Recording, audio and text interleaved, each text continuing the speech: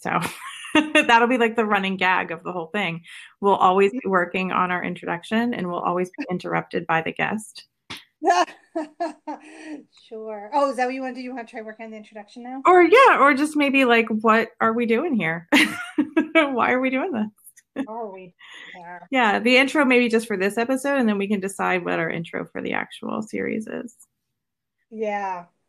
Um, so yeah, I don't know.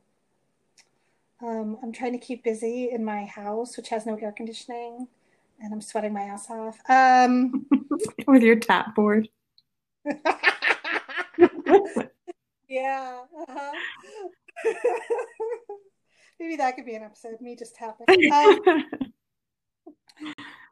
All right, what was the trauma that brought us together, Suzanne? Being in the wall. Being in the Wall. Yeah, community theater production. Mm-hmm. Good old Palace Theater, Manchester, New Hampshire. Shout out. Yeah, and I think yeah, I think, in some ways, right? Because that story is about a man, an artist who works through his trauma in very destructive ways while, becoming successful as an artist. So it's sort of funny that that's the first show that we worked on together. And the character's like a veteran too, right? Or just lived during a time of war? Yeah, that's a great question. I can't remember the exact answer to that. May have been a veteran, yes. So yeah, and I was studying psychology in college, and you were working in the real world, and like, But I had just come back from acting school in San Francisco. I just spent the summer at ACT, and that had changed my worldview in a little bit of ways. Like, I suddenly thought, well, maybe theater could be more than just a hobby. wow, yeah, that was a transformative summer. I never like connected those dots that was like right before we met. Yeah. And I was finishing up college and about to enter grad school and about to enter a whole new chapter of life. But at that point, I think I was starting my sophomore year and was just deciding a different path for myself. I'd gone into college with a nursing major and an intention to enter nursing, and had gone into college with a boyfriend and an intention to marry that boyfriend. And then sophomore year, all of that was different. Yep. And I did a little bit of theater on the college campus, but um, I wasn't like on the stage, and I wasn't really prepared. I had done like middle school musicals. But for whatever reason, I saw the call for auditions for The Wall and said, all right, everything's different this year. Let me give this a shot. And just happened to get cast. And you were cast for the part that I thought they were casting me for. So I was really just learning how to deal with Yeah. disappointment. And Yeah, that's the last time that ever happened. That I got something that you wanted, trust me. hi there. Hi. Just moving to a different part of my house so that you can hear someone above me. Yeah. At any minute, I'm sure a cat will meow, but there's no control over that. Right. Hey guys, can you hear me? Yes, very well. Hi. This is so great. I was doing research on this app because they let you host for free, right? Yeah. Oh, I love it. It's such a miracle. Here we go, technology. Welcome. So I'm Suzanne. This is my voice. Welcome. Hi. I'm Loretta, and this is my voice. So I'm so excited to have you on our conversation today. Thank you for being interested. I'm very, very appreciative. So today, Loretta and I are talking to Whitney White, who is a director, writer, and musician, originally from Chicago, currently based in New York. She is a believer of alternative forms of performance, multidisciplinary work, and collaborative processes. Her directing projects include the New York Times Critics' Pick and twice extended Our Dear Dead Drug Lord by Alexis Shear, and New York Times Critics' Pick, What to Send Up When It Goes Down by Alicia Harris, celebrating Black lives who have been lost to radicalized violence. She is a recipient of the Susan Stroman Directing Award and is currently a part of the Rolex Protégé and Mentorship Arts Initiative. So welcome, Whitney. Thank you so much. That's such a kind intro. Thank you. We're interested today to talk about all of your work, but particularly your work of Macbeth in Stride, part of your Shakespeare grouping of plays.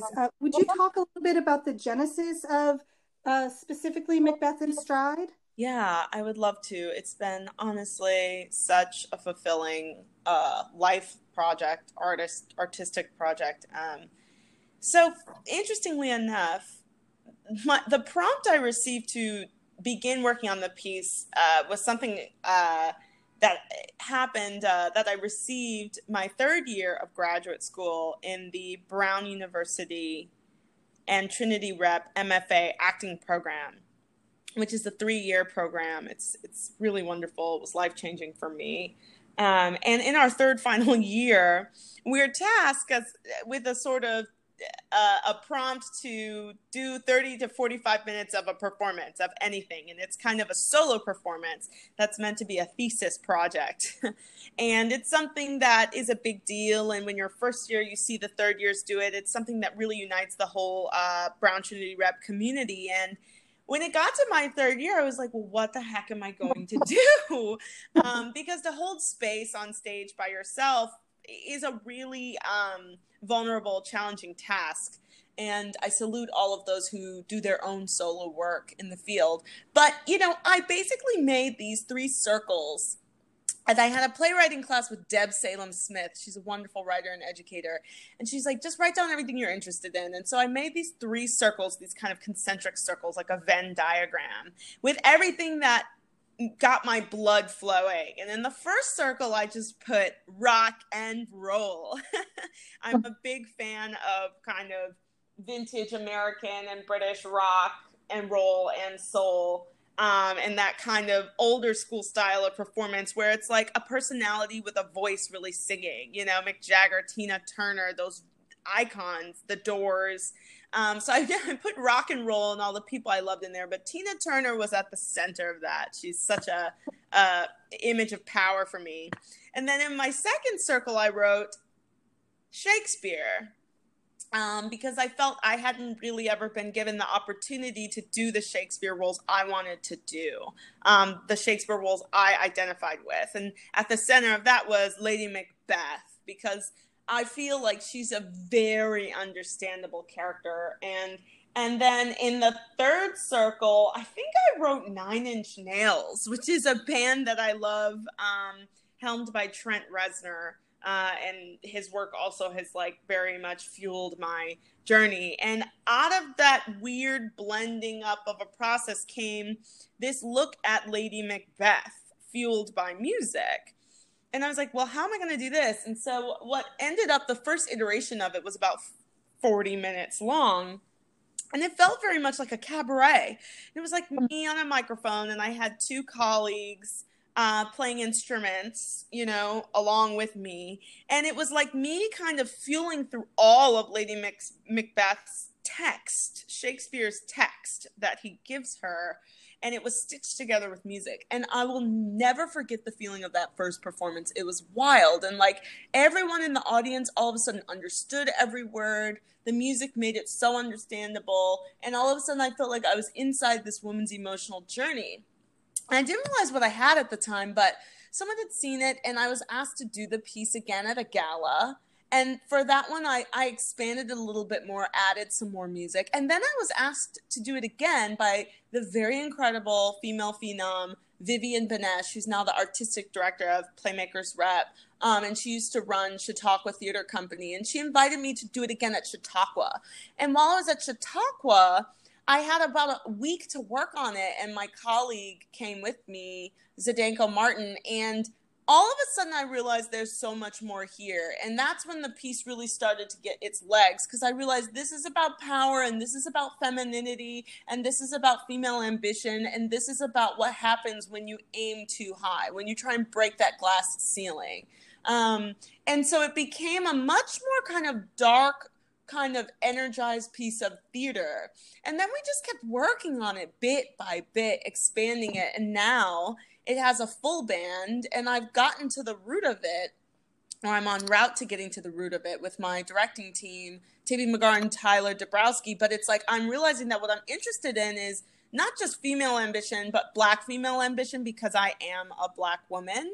And I think by specifying who I am, it actually allows more women into it. You know, it's like if you have a specific story, more people will always be attracted to it. So it's like it's expanded to be this series that's looking at these narratives in Shakespeare's tragedies, in which if a woman wants too much, she very often doesn't survive towards the end of the play. You know, Cleopatra, Juliet, Ophelia, it's like whether you want power or whether you want love, if you go for it and really go for it, it's really hard to make it to Act 5. And I'm like, what is that about? And how does that relate to what we saw happen with Hillary Clinton? How does that relate to the idea of the glass ceiling that now more women are understanding to be a real thing? And how does that relate to sexism? And how do those kind of quintessential Western narratives of what's possible for women actually affect our lives on the ground now? Like, I would argue it's like we've been told those stories over and over again, and it might be doing something to us. And I don't have an answer, you know, because at the end of the day, they die at the end of the story. So it's like, how can we change that narrative, or at least how can we look at it? So that's kind of, it's funny. It came from a like thesis project in 2015. Isn't that crazy? Yeah. Yeah, and I actually feel like a lot of our theatrical work since the 2016 election, those of us that are creating it, or even, you know, looking at others, you know, tried and true classics, there's a whole new lens now that we're seeing the work through. Yeah, totally. Whitney. Uh-oh, can you hear me? I lost. Oh, there we go. And I am not. Yeah.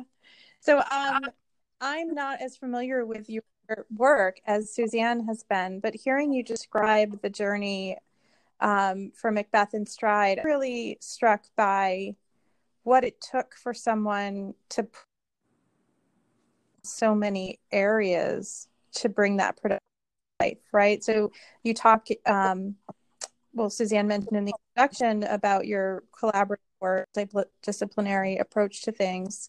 How did you develop those areas to pursue a project like this? And how does that, you know, how do you carry that as you do this work?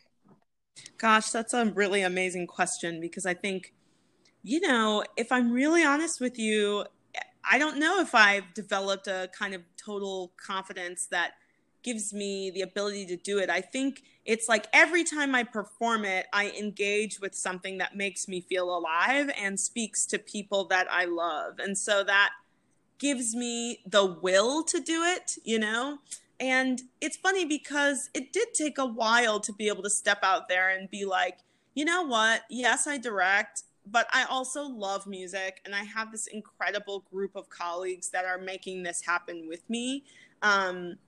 So it's kind of twofold. It's like, at first, you know, when you graduate from a graduate program, you're like, what do I do with my life now? And I had all these talented colleagues around me who liked working on my writing and music and stories. And every time I made something, it was like all of a sudden my closest friends had a job, and so did I. So it was like, at the same time, I had these stories to get out there as a Black woman who's questioning things, who's looking at the world around her and wondering why it is the way it is. So it's like a political impulse, an artistic impulse, but also just like a community impulse. Because every time I did that show, it was like, at first it was my 2 friends had a job, then my 4 friends, then my band and my director colleagues, you know? So it became a way for us all to be together and do the thing that we love.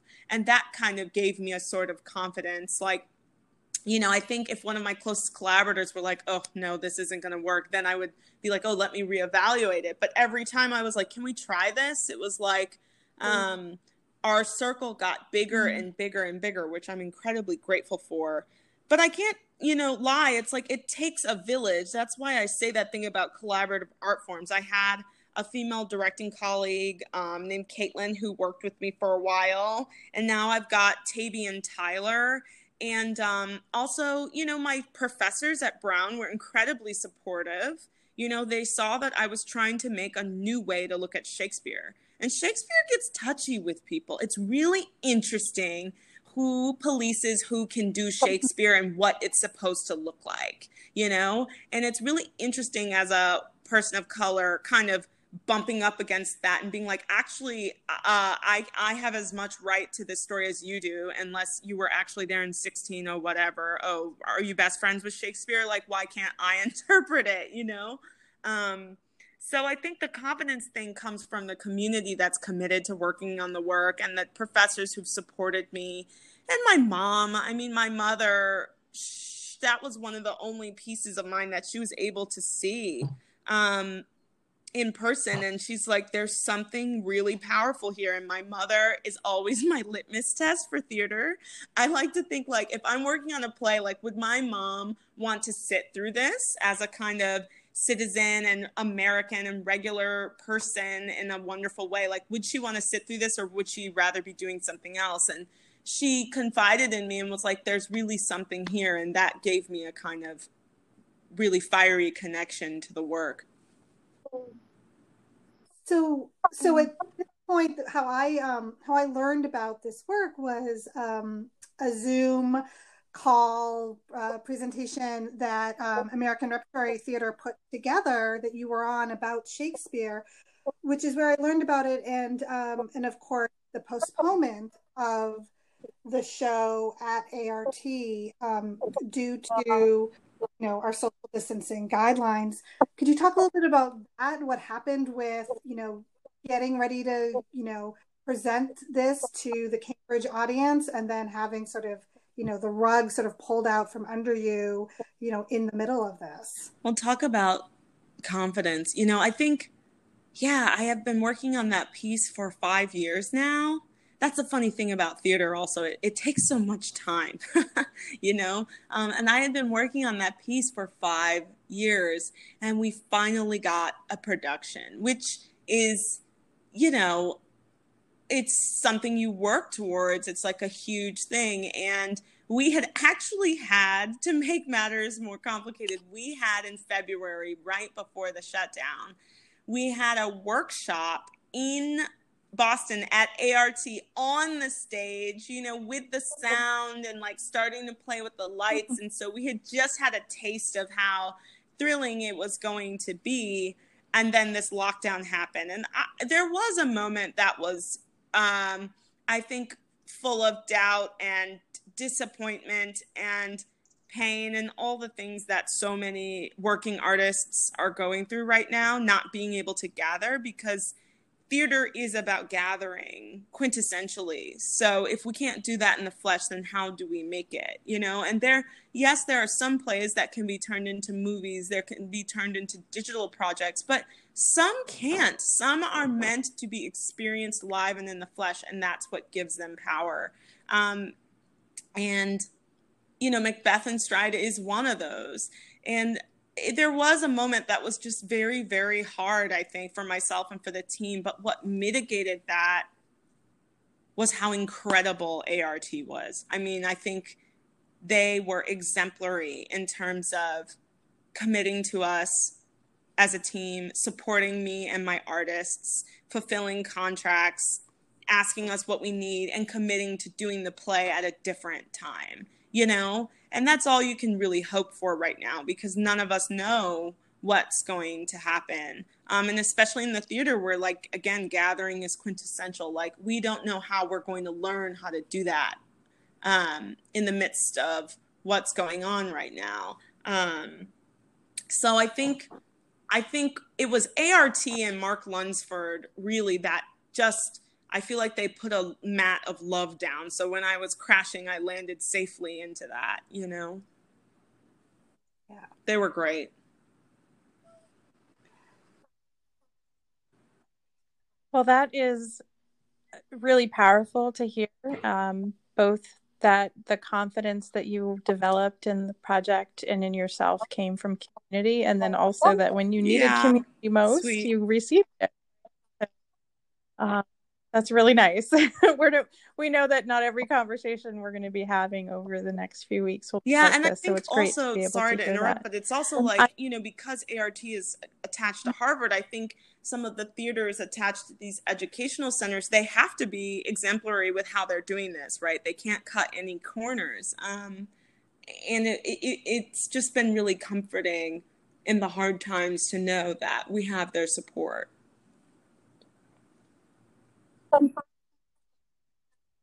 Before we got on together, Suzanne had mentioned projects that you have going on currently. And so I'm curious, sort of in this pandemic moment, what pivot have you made, or have you, and how that Thank you for asking that. working for you so far? There's so much to learn from this period. It's like my work pattern has shifted, which I'm grateful for. And I think the literal first thing I did was reach out to the young artists I know who are emerging and graduating from programs. Because just imagine like what we're going through. Just imagine graduating and being excited to go out into the world, go out into your field, and everything is subverted. So the first thing I did was reach out to people I know who run education departments, like the incredible Jane Cox at Princeton and my colleague Mauricio at NYU. And I was like, hey, do you need a guest lecturer online? And my colleague Dan Sewell, who's does scenic design at NYU in the undergrad program. And I was like, do you need a guest lecturer? Do your students need some inspiration? Can I talk to them? And also Amy Herzog at Yale. I reached out to all those people and I was like, hey, I'm here. And they got back to me so fast. And within days, I was like getting connected with young people who were showing me their portfolios, talking with me giving them professional advice, and like talking to young people just grounded me immediately, because then it became about something bigger than just me. And I guess to other artists listening to this, like when you're in those low times, feeling uncertain and out of control, it's a great time to connect with young artists because you have answers that they need. You know what I mean? And it will ground you a little bit. So that was the first thing. And then the second thing is, I started working on a project with the New York Times that I'm incredibly honored and excited to be a part of.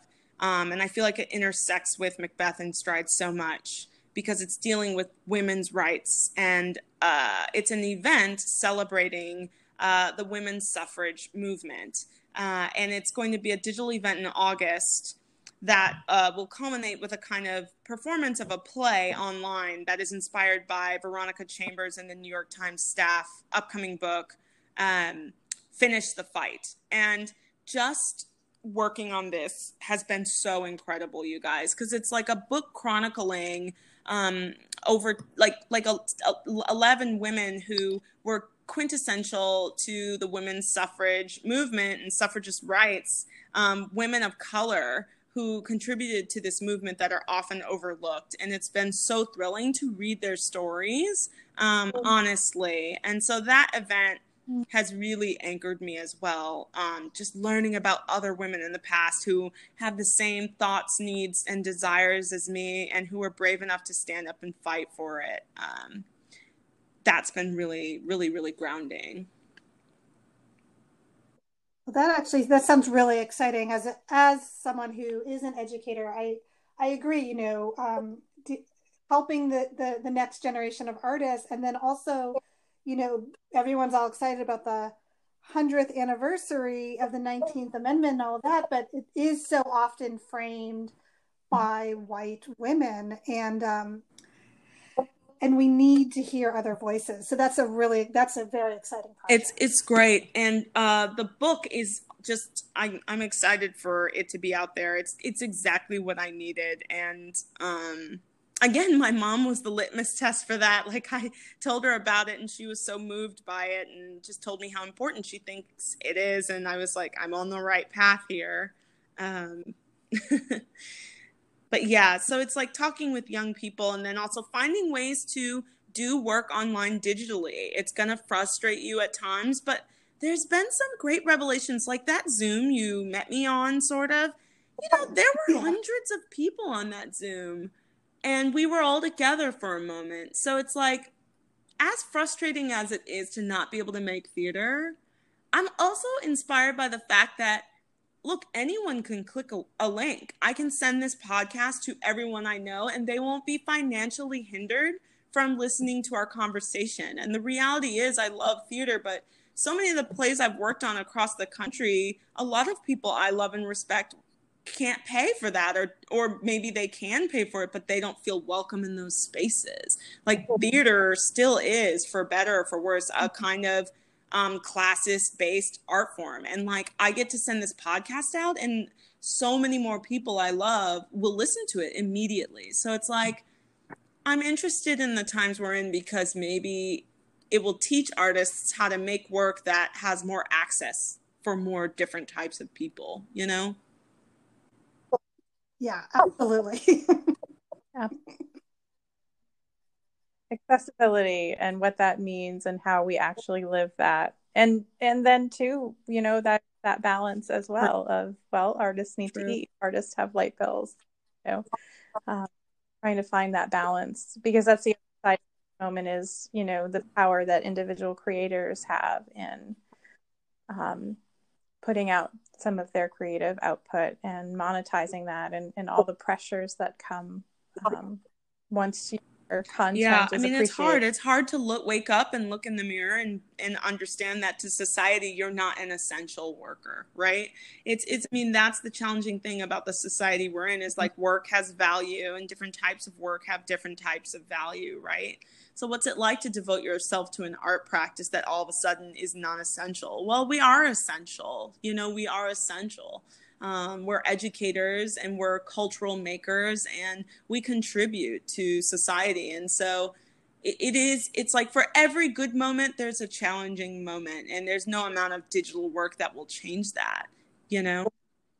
So, and I just think that, you know, the work that you're doing is really very much in line with that theme, right? And just giving voice to the powerful intellectual tradition that Black women have in our world, and then particularly within American society. Thank you for your time, to both of you, and thank you for, you know, being interested in what we're going through. It's funny, I feel like educators, I have so much love and respect for you guys, because my whole journey truly started through the field of education. I can't say that enough. There's many ways to come to the professional field of art, but it was my professors, male and female, who lifted me up and kept pushing me to get that confidence that you asked me about, to step out and make stories. And it's like, arts programs are so important. They impact so many people's lives. So you guys are heroes, and thank you for your time. Well, that's it. The entire purpose of the podcast has been served. We know for guests, we are done. We have been affirmed in our life choices, and that was really the whole point. So thank you. Thank you so much, Whitney. It was so lovely to spend this time. Bye, ladies. Be well. I hope you have good cooking recipes. Reach out anytime, oh my God, please. So many. Don't be strangers. All right. Bye-bye.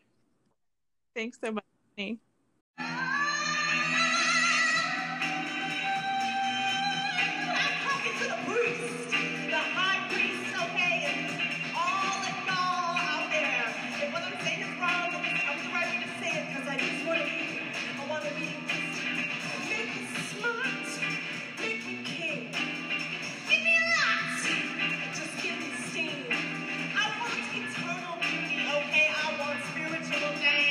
When I'm done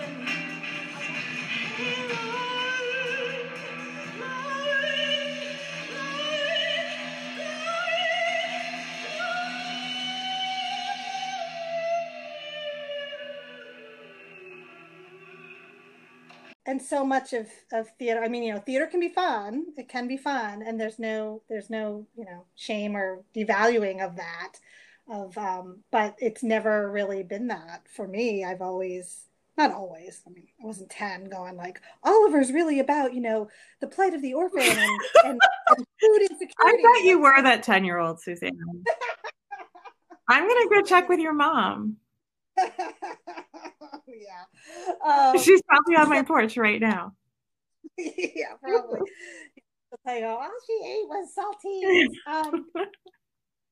But yeah, I mean, for me, theater is about this opportunity to, reflect on what's happening in society and often traumatic experiences. So it all goes together for me.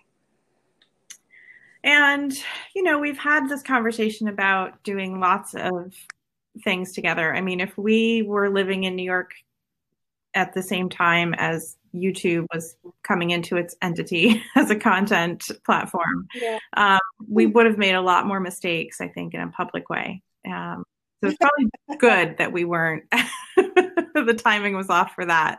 But we had all sorts of creative ideas about shows and plays and little shorts, and somehow, and then we've had, scholarly collaborations, but somehow this is the first thing that we're coming together to put and out there in the world together. So why now? And what's that like? Why now? Because I'm home trapped. Right, the pandemic. That's honestly, right? We talked about this podcast for a year. Yeah. And I kept pushing you off because of the stress of my job and theater. Yeah, you're teaching and then you're in rehearsal. And then it just was so overwhelming that I couldn't even imagine taking on something outside of my core duties. Yeah. And then all that went away. Yep. It did. So, hi there. Hi. We are going to have a conversation about touring or whatever. And so when I picked you two, I forgot that we all know each other. So I'm going to talk about that. But before we get started. But yeah, so just, it should just have fun. Totally fine. And I am a licensed psychologist, so I will get to your deepest, darkest secret. So just be prepared to bare your soul and embarrass everyone who's ever loved you. Perfect. Sounds great. Yeah. Let's set the stage. Hi, Michael. Hey, how you doing? Good. How are you? Good. How's my audio sounding? Great. That's great. Yep, coming through clearly. Yeah, everybody sounds good. Okay, so what I will do is I'm going to use your small bios to introduce you, and then we'll get started. Perfect. Okay, great. Okay, so today we are going to talk to two artists who were on tour when the pandemic hit the United States and they suddenly found themselves no longer on tour. We have Rachel Winfield, who is an equity stage manager, and she was on the first national tour of Anastasia, which was her touring debut. She worked in the San Francisco area for years before moving to New York City, and she has an MFA in stage management from the University of Iowa. Welcome, Rachel. Hi, everybody. And then Michael Thatcher is a New York-based actor, and he's appeared on Broadway, off-Broadway, regionally, and most recently he was Robert Grove on the Broadway national tour of The Play That Goes Wrong, until it all went wrong. Hi, Michael. Hey, how you doing? So, full disclosure, in the summer of 2014, I guess. Is this the PG version of the story? Yeah. Michael, Rachel, and I all worked in different capacities at the Texas Shakespeare Festival. So we all know each other. I haven't seen either of them since then, and I appreciate you guys coming on board for this. Yeah, it's fun. Thanks for having us.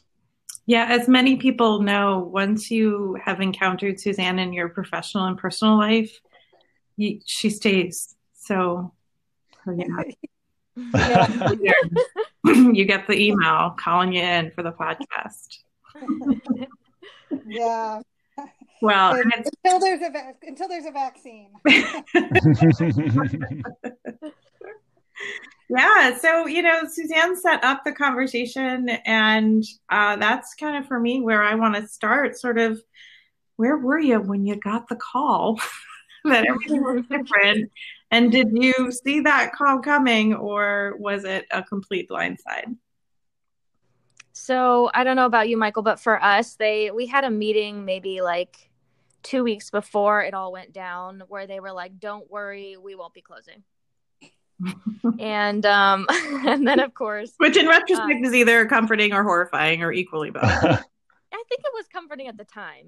We thought we knew they were trying to take care of us anyway, right? Right. And then comes Wednesday, the 11th of March, which is when Broadway shut down. And that's when things got a little nutty and people were kind of freaking out. And we made it through Friday. We made it through 2 shows on Thursday with a meeting in between saying we're good to go for the rest of the city. We'll be flying to Kentucky on Monday still. And then Friday at noon, we got shut down. Mm-hmm. So it was pretty bizarre, honestly. Yeah, it was a little different for us. I think we first talked about it, I could be wrong, about a week before Broadway shut down on the 11th. Started talking about the precautions to take while traveling, cover your face if you can, don't touch your face while we're going through the airport, all that kind of stuff. For us, it was definitely a little bit different. We had a rare one-nighter in Maryville, Tennessee on a Tuesday, and then we traveled on the Wednesday to Wilmington, Delaware. And we were set to open Thursday night in Wilmington, Delaware. And at our usual company meeting, that's when they told us we are going to not play here for this weekend. We had 6 shows in Wilmington that weekend that they canceled. We kind of sat still for 2 days for that Friday and Saturday. And then I believe it was Saturday, they said, we're going to send you all back to New York from Wilmington, Delaware. Next week is canceled. We're not sure about the week after that yet. 2 more weeks down the road have already canceled. So we were just kind of waiting. And then the week after that, when we were back in New York, all at our separate places, that's when we got the official closing notice that we would not be returning. Our tour only had 10 weeks left, so it wasn't too surprising as soon as things started accelerating. But it was very sad, especially because our last performance, that Tuesday in Maryville, we didn't know that was our last performance or the last time we would get to do the show. And that was really tough. Yeah, us too. And just in case anyone on my team is listening, we did have a safety meeting as well. So don't worry about that. And we actually did we got closed yesterday. Officially, our tours has been canceled. So we got that news yesterday. I'm so sorry. Yeah, bummer. Michael, I forgot that you were in Wilmington.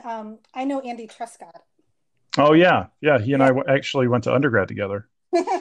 Yeah, he, speaking as Loretta said, I had him Zoom into one of my classes this semester to talk about arts management marketing. So, yeah, it's a small world. Small world. Yeah. Rachel, as a stage manager, right, like part of your job is to take care of your company. So as all of this is going down, how are you feeling and what's your job specifically? Well, the first thing I did differently was I became the wet wipe girl, and I wiped down more things than I think I ever have in my life. And it was pretty hard. People, in terms of keeping people focused, it was hard to keep them sort of not thinking about that, especially after Broadway shut down, because we had like 3 more shows after they shut down. And that was all they could really think about backstage, and people were really upset. It was sort of like, half of the people thought we should cancel and close so that we could all keep each other safe, and the other half really wanted to keep going. And then when we did actually get shut down, people were really scared to travel. I'm sure you guys were feeling the same way going back to New York, Michael. But people were really nervous about not having any cars to rent to get home, because the university we were in, Fayetteville, Arkansas, the university had shut down the beginning of that week, I think. So we were all worried there weren't going to be any cars to get home. And it was hard. It was hard to keep people sort of positive since we didn't know when we'd see each other again. But I guess that's what I was trying to do in that moment, and trying to, keep things positive, but also cleaning. If that answers that question. Yeah, that emotional labor, that I think we call it psychological first aid, right? Of just sort of keeping everyone focused on the very next thing they have to solve, and not being overwhelmed by. Exactly, yeah. And we set up a weekly Zoom meeting for the company, so they'd have something consistent to look forward to over this period of time. But it was hard in those few days trying to figure out what was going to happen and how to keep people, positive when so much chaos was happening in the world. Right. So if you all were just officially closed, in these Zoom meetings and what have you, I mean, were you rehearsing at all, or was it just about, mental health and check-ins? Yeah, it was just like checking in and having a place where people can come see each other. You get used to seeing somebody every day for a year and a half, and it's hard to be away from them. Really, it is. So we had just that space where we could hang out and know that our friends would be there if we wanted to talk to them. And we did practice the opening number one time, mostly as a joke, and it did not go well. So we did not do that again. Didn't go well, tears, or didn't go well, like just was terrible sound? Oh, it just was terrible sound. Everything was off. It's actually on my Instagram if anyone is curious to listen to it. It is horrible. We really disgraced our You were like, we should have been canceled before the pandemic. It was bad. Oh, man. Right. But that's the pivot, right? The pivot is like, we're just going to do stuff on Zoom. But the reality is exactly what you're saying, is that the sound is terrible on Zoom. Yeah, and with the different internet speeds, everybody's going at a different speed and a pace. It was bad. Yeah. It was rough. So, Michael, for you, this, happened with 10 weeks left of a run anyway, but where did this fit in your professional picture, and has this changed that picture for you? Yeah, I mean, I had been on the road for 19 months at that point. This was my first. So I actually started on Broadway with The Play That Goes Wrong for a couple months, and then was out on the road ever since 2018. So that was my first Broadway credit. And I was, really starting to gear up and look forward to getting back into the city, and for the first time kind of being a free agent, and auditioning again with these big credits on my resume, and kind of seeing where that would go. So I knew it was going to be a struggle when I first get back, just because I'd been gone so long to get refamiliarized with different casting directors and different studios and things. So now that timeline has just been pushed back even further until, I mean, that the toughest thing about this is we don't have an end date, so we don't really know when. So that's been a difficult thing to come to terms with and just readjust to. Yeah. And Rachel, this was your first, sort of big professional Broadway style tour. I mean, for you now, how are you feeling about, again, this should have kept going and now it didn't, and now here we are. Like, what's your thought process on what's next? Yeah, I obviously have no idea, but I feel really lucky that I was able to be on the tour for a year and a half. So I've made a lot of connections and met a lot of amazing people, and our general management team is really great. So in that sense, I feel like my career can continue on the path that it has been going on. My main concern now, I'm not sure if, Michael, you're feeling the same way, but just when theater is going to even be back, when it's going to be back like it was before. That's really my concern. And if it's not back till January, what am I going to do with these 6 months? And if I need to, start working towards a backup career just in case, and those kind of things, Yeah, it's scary to think about. I have since this all started. So my survival job before the tour, or just as an actor, you kind of need a survival job when you're first starting out. I actually am trained to do tech support on online meetings. So as soon as Jeez, your yeah, backup plan was never more prescient. so yeah, I've been working full time for the last 2 months. As soon as the tour ended, I had both my former bosses. I freelance doing this, and both my former bosses reached out and said, "We are getting inundated with, work. We assume you're available. Can you please come back?" So, Wow. so it's both a blessing and a curse that I at least have some income coming in. I didn't have to file for unemployment. My backup job is still available, unlike so many of my friends and other people in the theater community. Right. So I really am lucky, but it's a blessing and a curse, because I have gone now from touring the country and performing in front of thousands of people every night to sitting in front of a computer for 8 hours a day doing tech support.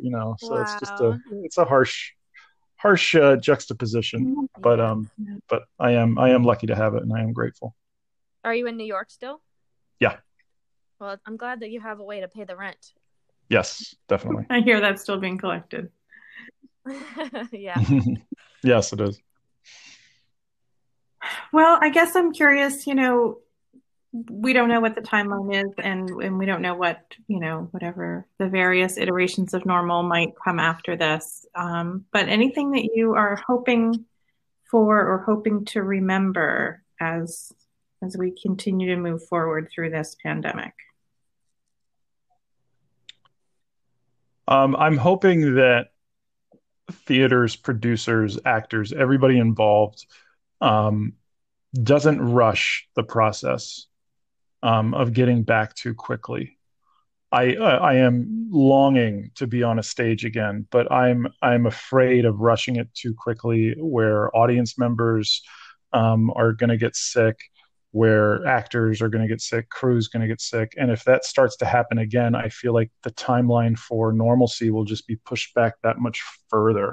Mm-hmm. So I absolutely believe theater is essential to everyday life. I think it has to be paused right now. At least live theater, on a stage with an audience, just has to be on pause for now. And I hope that people don't rush back too quickly and make things worse. That's my biggest hope. Yeah, what he said. Yeah. If it works, it works, right? Yeah, for sure. Yeah, and it's so hard because exactly, Rachel, you said like the unknown, right? Like, if we could plan for 6 months, that'd be great. But, every day another regional theater anyways comes out and says, "Oh yeah, no 2021 season. Like we're just done." And and it is for those of us, that are in the arts, and this is how we make our living, and this is our job. Like, it's becoming, more and more scary of when do we get to do our job again. Right. Yeah. And so many theaters have had to close and seasons are canceled. And so when things even get back up and running, there's going to be a large pool of people that don't have work, Mm-hmm. So that's pretty scary too. Yeah, no, I know. Teaching undergrads, it's exactly the conversation we're having. Right, right. All right. Well, today we are joined in our conversation. See, they can have to. Sorry. Gotta pop tabs out. There we go. So today we are joined in our conversation with Egi Amu, entrepreneur and UX specialist who runs Geek Empowered, a web design strategy company, and Code Burnout, which I know to be a podcast focused on mental health and the tech industry. So if a creative has a vision and they have a process and they have a way of documenting that, is it, does that instantly turn into opportunities for them, or do they need to go into this process with a clear view of what they want to get out of it? So as a creative, you just have to think, What message do you want people to walk away with? And the second thing I would say is the biggest key to all of this when it comes to your content, when it comes to putting yourself out there, is consistency. That is the biggest thing. It's the hardest thing to do, because we're creatives. It's very hard to constantly push out that type of energy. If even for myself, like I always have to switch back and forth from being super creative one day to like super technical. Let me just like do some tedious work the next day. So you have to figure out like what schedule works for you to consistently push out your work. So find whatever that rhythm is and needs to be for you, whatever that kind of structure needs to look like, but then really commit to doing that. And what's the length of time before you see return? And I don't mean like financial, but just, how do you know if it's working and sticking, or does it matter? You just create to create and stick to that schedule. So I wouldn't say it. So for me, I immediately think don't just throw stuff out there and cross your fingers. Definitely don't do that. I am very big on data. I am very big on thinking about not only what you're posting, what platform are you posting it to, who are your followers, looking at the number of views on your videos. Because for my videos, especially on LinkedIn, like some had like 10,000, some had like 62 views. So it's very hard to kind of track what is getting the most impressions, especially if you're just throwing it out there. So you want to make sure it takes a little bit of work. It's not easy to do. I'm not gonna lie, it's not super easy where you're just like, I'm gonna post Monday at 12 every single day and just see who's gonna view it. You have to do a little bit of testing. You have to do a little bit of research to figure out who that audience is that you're trying to reach out to. Are they on Facebook? Are they on Twitter? Are they on LinkedIn? And then you also have to do research into what they're into. Something that I look at with my clients is almost like a persona. You want to think about their behaviors. You want to think about what influences people. Because a lot of people have a habit of saying, well, I'm going for everybody. I want everybody to see my stuff. And what happens is if you go for everybody, you end up with nobody.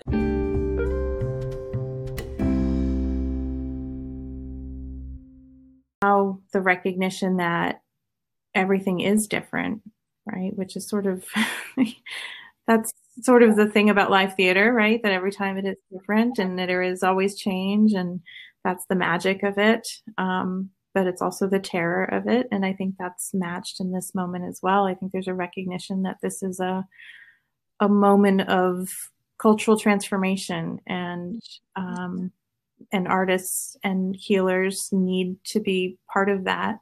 And not just the coping with this moment part of that, but with the re-envisioning and reimagining what comes next part of it too. So I think that's for me why I'm making time now for this, as opposed to doing my children's remote learning. Oh my God, please make it stop. It's just that recognition that if maybe there's something we can contribute to that bigger need and conversation. So I'm super excited that you've got a little bit of rest and space and that this technology is holding up for us so far, even if our guests aren't always joining us when we want them to. So you sent over some titles, and tell me about this title. Yeah. So when I reapproached you, right, about like sort of this, doing the podcast and reframing it, right? So then what does each episode look like? And so in the beginning, stopping in the middle, like sort of going back 6 or 8 weeks when everything sort of shut down, and trying to go back to that moment and talk to people about what their experience was in that moment. But then, since we're about 2 months out from that now, how they have, how they've dealt with, having opportunities and careers paused. And so this idea of stopping in the middle of, your career trajectory or a project or a tour or all of these things that, we're always working, artists are always sort of have, something in the fire, and like now there's no fire. Yeah. Just a chamber where the embers could be maybe someday. Yeah. Does anyone have bellows? Yeah. Anyone at all?